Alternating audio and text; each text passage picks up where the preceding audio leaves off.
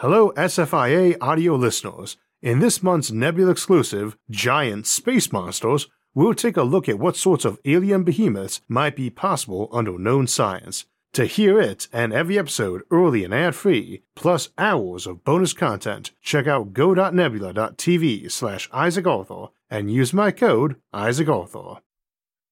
For centuries, humanity has used the stars to navigate our own world, but our future is to navigate to those stars and the worlds around them.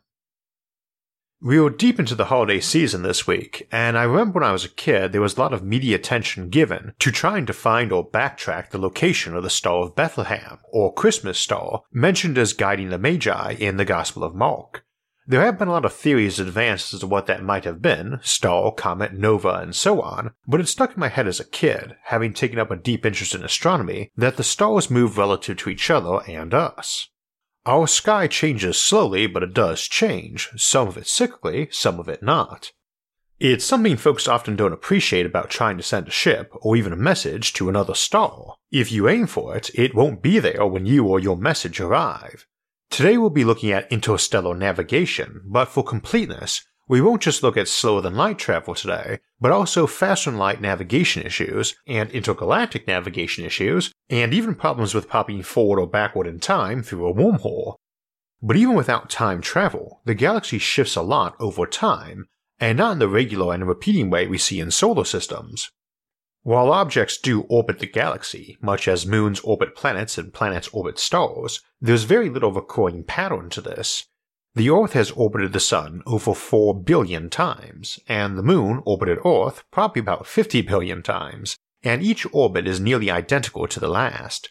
But our Sun has only orbited this galaxy about 20 times, and the galaxy never looked vaguely the same between each orbit.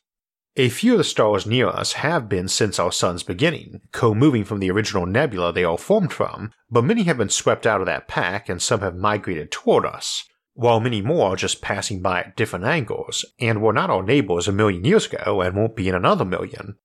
The Alpha Centauri system is well known as the closest one to us, but its 3 stars are not siblings to our Sun, which is nearly a billion years younger.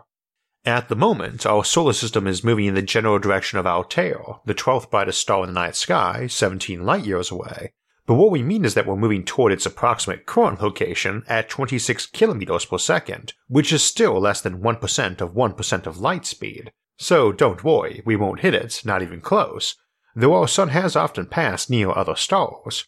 Everything about the interaction of stars in this galaxy can be thought of as very temporary, at least in the timescales of a star's lifetime, not like the patterns of planets and moons. Altair is rather young, just over a billion years old, but it is one of the bigger types of stars, an A-type nearly twice our Sun's mass, and will turn into a white dwarf well before reaching our Sun's age of 4.6 billion years. Both our Sun and Altair orbit the galaxy roughly every quarter billion years, so they both already completed several orbits, but many giant stars won't even live a billion years and won't live long enough to complete a single orbit. Even a ship capable of near-light speed, you can't just aim it at a star and expect to arrive there, because you're looking at old light the star emitted tens or hundreds of thousands of years ago, and you'll see the star moving along as you get closer to the newer light. Because you're looking at the old light the star emitted tens or hundreds or thousands of years ago, and you'll see the star moving along as you get closer to the newer light. Of course, you would try to predict the star's trajectory and plot an intercept course, but remember the star isn't in a simple elliptical orbit like a planet around a star. It's on a complicated trajectory affected by all the other stars that will pass anywhere near it during that millennia of your travel. So you'll have to project the motion of all those stars as well. In other words, you'll need to model the motion of an entire section of the galaxy. So let's hope you have the data and processing power to do that. And while you're at it, make sure you won't encounter any poorly timed supernovas and that the star isn't going to be dead when you get there. You often hear people talking about navigating by pulsars, and that's both a very good and also very limited means of navigation.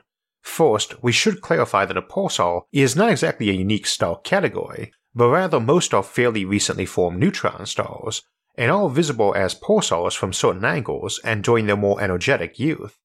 All neutron stars are produced by a giant implosion of a bigger star, most of which is blown away in a supernova, but the explosion occurs in the middle layers of that star, so it pushes the outer layer away, exploding outward, and the inner core gets pushed inward, and the implosion forms a hyperdense chunk of superhot, degenerate matter. This is effectively a dead star now, but it retains all the heat energy and all the angular momentum it used to have before getting crunched, and it gains even more heat energy during that implosion.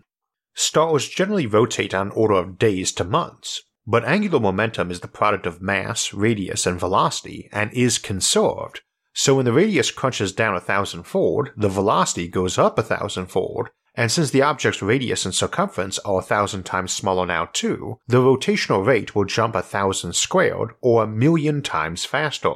Pulsars can vary in rotational rate from as little as a few milliseconds to several seconds, but each pulsar is pulsing at a very specific rate and spectrum, essentially a unique signature, the one that changes with time as the pulsing is taking up a lot of energy, and the neutron star produces no new energy, just what it has in terms of heat and rotational energy. This pulsing is also not omnidirectional, coming off the poles of the star, so is not visible as a pulsar from all angles. Thus, even though we estimate there are over 1 billion neutron stars in our galaxy, we've only detected a couple thousand. We suspect there may be 100 times that many not yet detected, but that still means not even 1 in 1,000 neutron stars is a pulsar, or at least is one anymore. The Crab pulsar, in the Crab Nebula about 600 light-years away, is one of the few optically visible pulsars, and believed to be the remnant of the supernova SN 1054, recorded by Chinese astronomers in 1054 during the Song Dynasty as a guest star. It's only 1,000 years old from our perspective, the star having died several thousand years ago, but we are seeing it as it was when the light left. That's the thing to remember though, if you traveled there now, it would seem to age very quickly as you approached, especially if you were jumping there by warp travel of some sort. Its current period is 33.5 milliseconds, or 33.5 million nanoseconds, and it is slowing down. Its period increases by an estimated 38 nanoseconds a day, or 0.0139 milliseconds a year.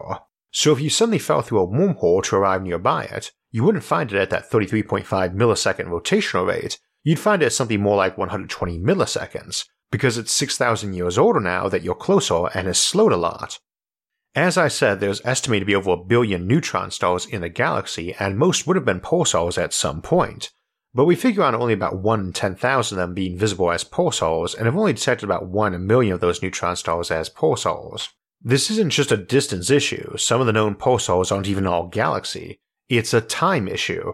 They just don't stick around that long, and those pulsars in other galaxies aren't going to look even vaguely the same if you jump there, assuming you could even detect one. Nor can you assume that a neutron star is slowing at a precise and constant rate over thousands of years. Any absorption of mass, for instance, can alter a neutron star's characteristics, and they are often formed in places where a lot of material is floating around to be absorbed. Indeed, most of our heavier elements in the universe are the products of neutron stars merging with other neutron stars, rather than a dying star exploding. Key thing here is, while pulsars are a great way for figuring out your location during relatively mundane interstellar travel, it won't help you for getting hurled through vast amounts of space and time by some entity or anomaly, as we often see in science fiction. You don't get chucked halfway across our galaxy, even to the same point in time, which is a pretty dubious concept anyway, and just check your local pulsars for a quick positional fix. They won't be where they were on your map, they won't be spinning at the rate you expect, and they won't have the same spectral characteristics. Given time to find all the local pulsars and get a fix on the galactic center, the Andromeda Galaxy, and so on, you'll be able to guess your location decently, but this won't be fast and it won't be precise. And it isn't something just fixed by having way better computers. If we are talking about getting hurled into other galaxies or any motion in time, then you're pretty much out of luck with pulsars. However, that still leaves them good for local navigation, right? Sure, but in basically the same way stellar navigation is handy for getting around town. You can do it, but it's both overkill in terms of effort and way less precise than just using a map, let alone a GPS with a map. Pulsars are great for local interstellar navigation, but aren't really necessary because you aren't going to just suddenly pop out of somewhere on some unknown trajectory if your spaceship is operating under known physics. They'd be handy for getting a fix if you whacked some bit of space debris and your ship was in a tumble and lost lock and it took you so long to restore everything, like years, that you couldn't just grab an image of the starscape from right before the accident and tilt the ship that way and be back on course.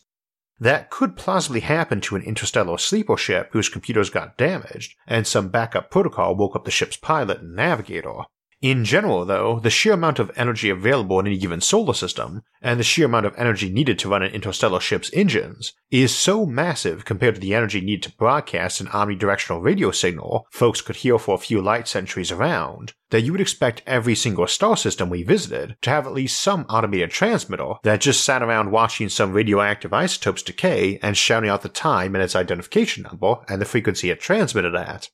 You pick up the signal, and it says it's 104.9 FM and 8:45 AM December 17th, 2020, and yet you're picking up on 103.8 FM, telling you the frequency redshifted 1.06%, and that you are moving approximately 3,000 kilometers per second away from the transmitter, or 1% of light speed, your radial velocity. You can then look at your own clock and compare the dates for the actual distance. If you can pick up a few more, then you can triangulate your position very accurately and way better and faster than by pulsar. It is just GPS, only the G stands for galactic, not global. It's also important to understand that while the exact method, ID, and names might vary over galaxy-wide civilization, if you are traveling slower than light, you are going to have decades elapsing between times you need to worry about potential alterations of such a system, and plenty of time to be contacting nearby systems for updates and news on any major changes on navigational systems. And these sorts of calculations can be done easily and near instantly by modern computers, but also fairly quickly manually, and there's nothing high-tech about picking up a loud radio signal and doing some trigonometry and redshift calculations against some catalog of local stellar nav beacon IDs, and given the time it takes to travel, you could literally raise a child from infancy and hand them the manual on how to do it, and still have plenty of time to make your corrections. You are also not too dependent on any given system either. Space is three-dimensional and wide open. If your ship can pick up the default navigational beacon orbiting the average star from a few hundred light years away, then you should have many thousands of beacons to pick from. Even if some can't be bothered or they're automated and several fail, or even if some intentionally tamper with their beacons to screw people up, you shouldn't have a big problem getting a fix.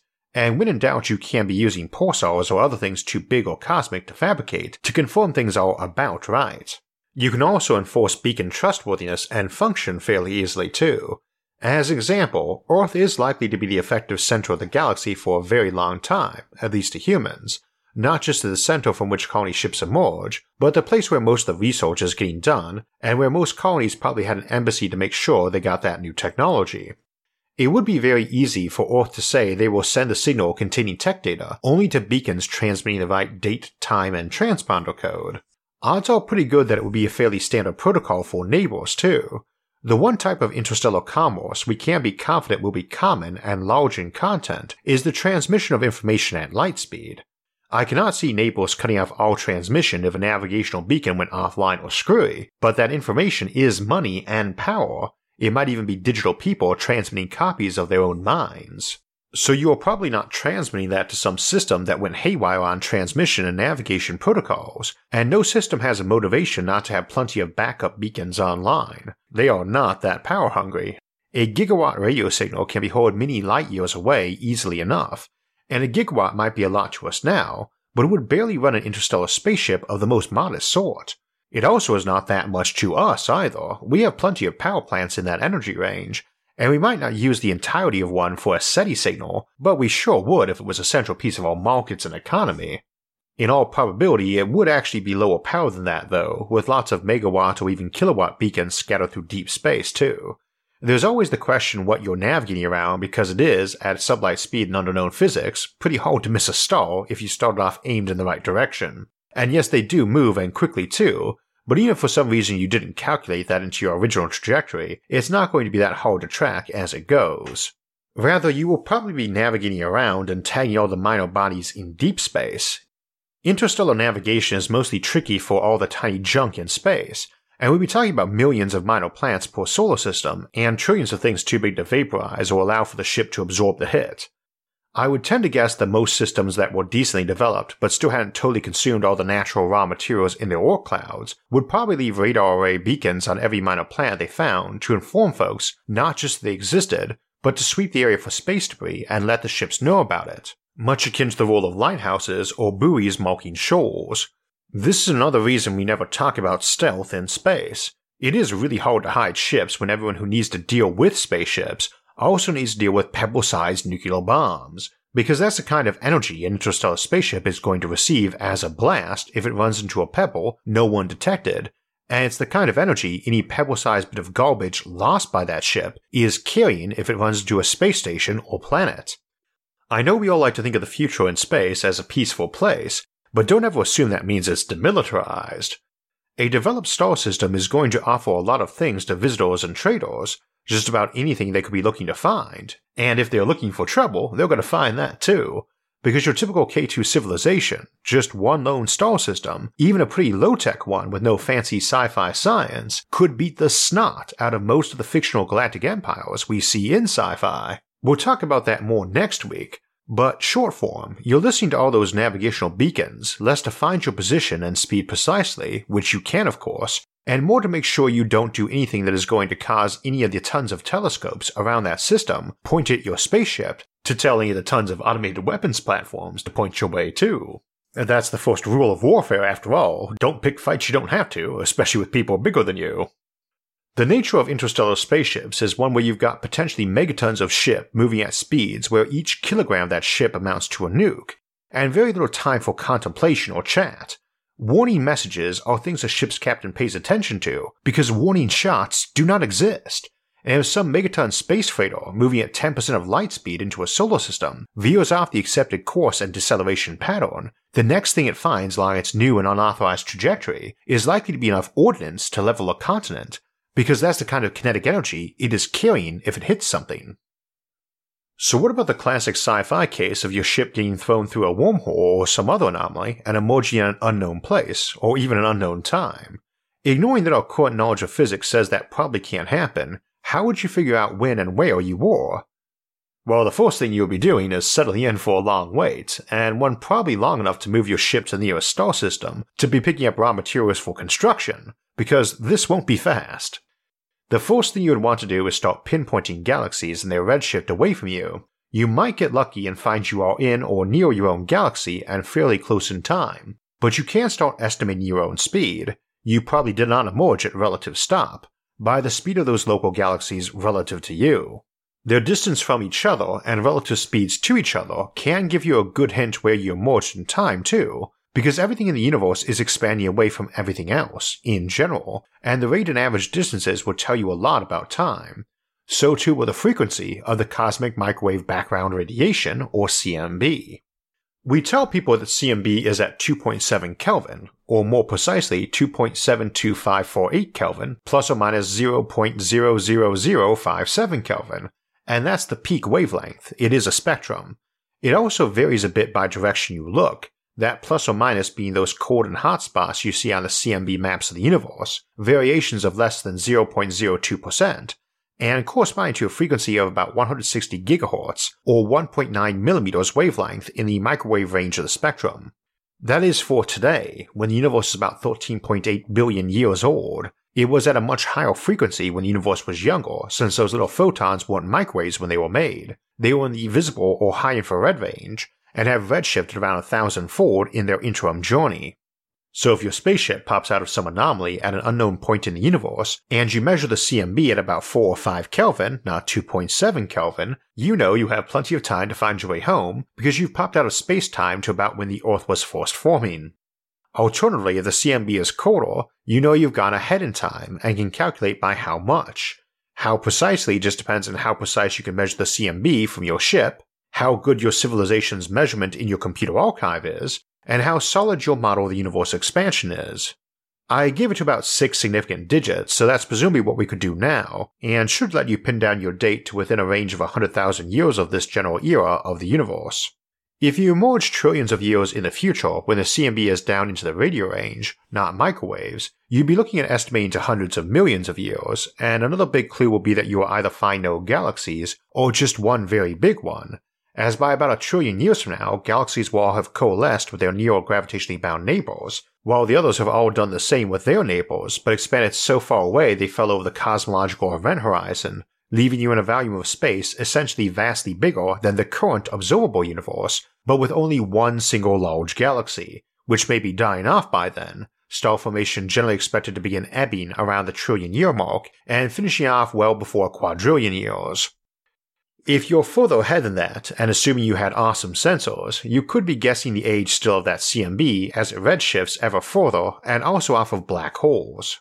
They are expected to evaporate and give off energy over truly long periods of time. See our Civilizations at the End of Time series for a discussion of surviving in this era by forming those black holes.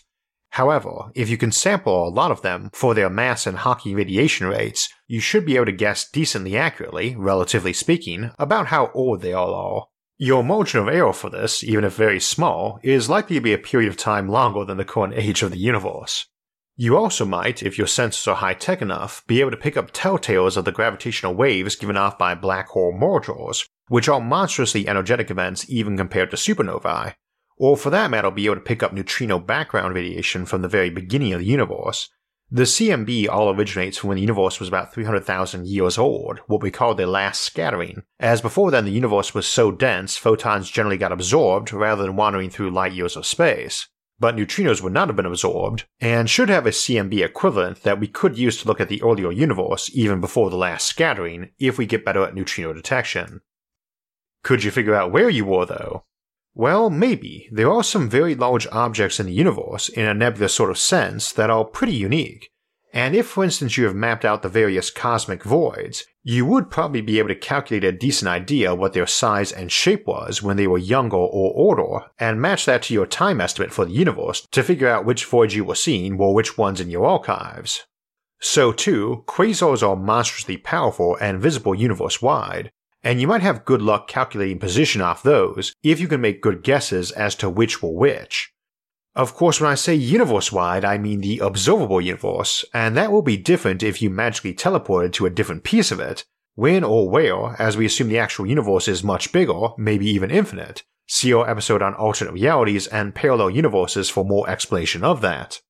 In such a case, you might not ever be able to get your where, but you could still get your win, unless you win a different universe, not just a different part of it. In the end, if you get lost in space, you probably ought to follow the same policy when getting lost on Earth. Sit still and listen for a bit, to see if you hear anyone or someone saw you and comes looking.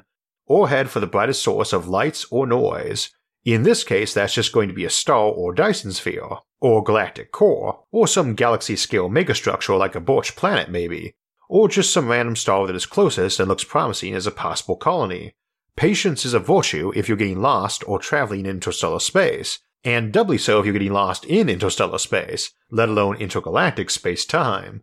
You might need to park your spaceship at some planet, terraform it, and wait 100 generations till you've got the skill, knowledge, manpower, and infrastructure to figure out where and when you are.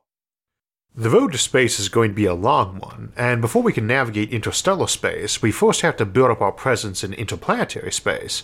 As we often discuss on the show, asteroids are likely to be a focus for much of that buildup, in terms of mining them and settling them, and that begins with exploring them. At the front line of that exploration is the OSIRIS-REx probe, our asteroid hunter, and there's an excellent video on OSIRIS-REx over at our partner and sponsor, CuriosityStream. CuriosityStream has thousands of fun and educational videos, but they have also partnered up with us at Nebula, our Streamy Award-nominated streaming service, to offer nebulous content along with their own, if you sign up with the link in the episode description. That means you will not only get CuriosityStream and at a 26% discount, but also lets you catch SFIA episodes early and without ads, and help support our show while you're doing it, as well as see our exclusive Coexistence with Aliens series and other great content from our sibling shows. Again, you get a year of both CuriosityStream and Nebula for less than $15, get to support the show and see our episodes early, and get all of that for less than $15 by using the link in the episode's description. So we're almost done with 2020, but we still have a couple episodes and a live stream to go. Next week, we will look at how we go about building our own solar system up into a Kardashev 2 civilization. Then on Sunday, December 27th, we will have our monthly live stream Q&A. And finally, we will wrap the year up on December 31st with Becoming Interstellar Species. If you want alerts when those and other episodes come out, make sure to subscribe to the channel. And if you'd like to help support future episodes, you can donate to us on Patreon, or our website, isaacarthur.net, which are linked in the episode description below, along with all of our various social media forums, where you can get updates and chat with others about the concepts in the episodes, and many other futuristic ideas. Until next time, thanks for watching and have a great week.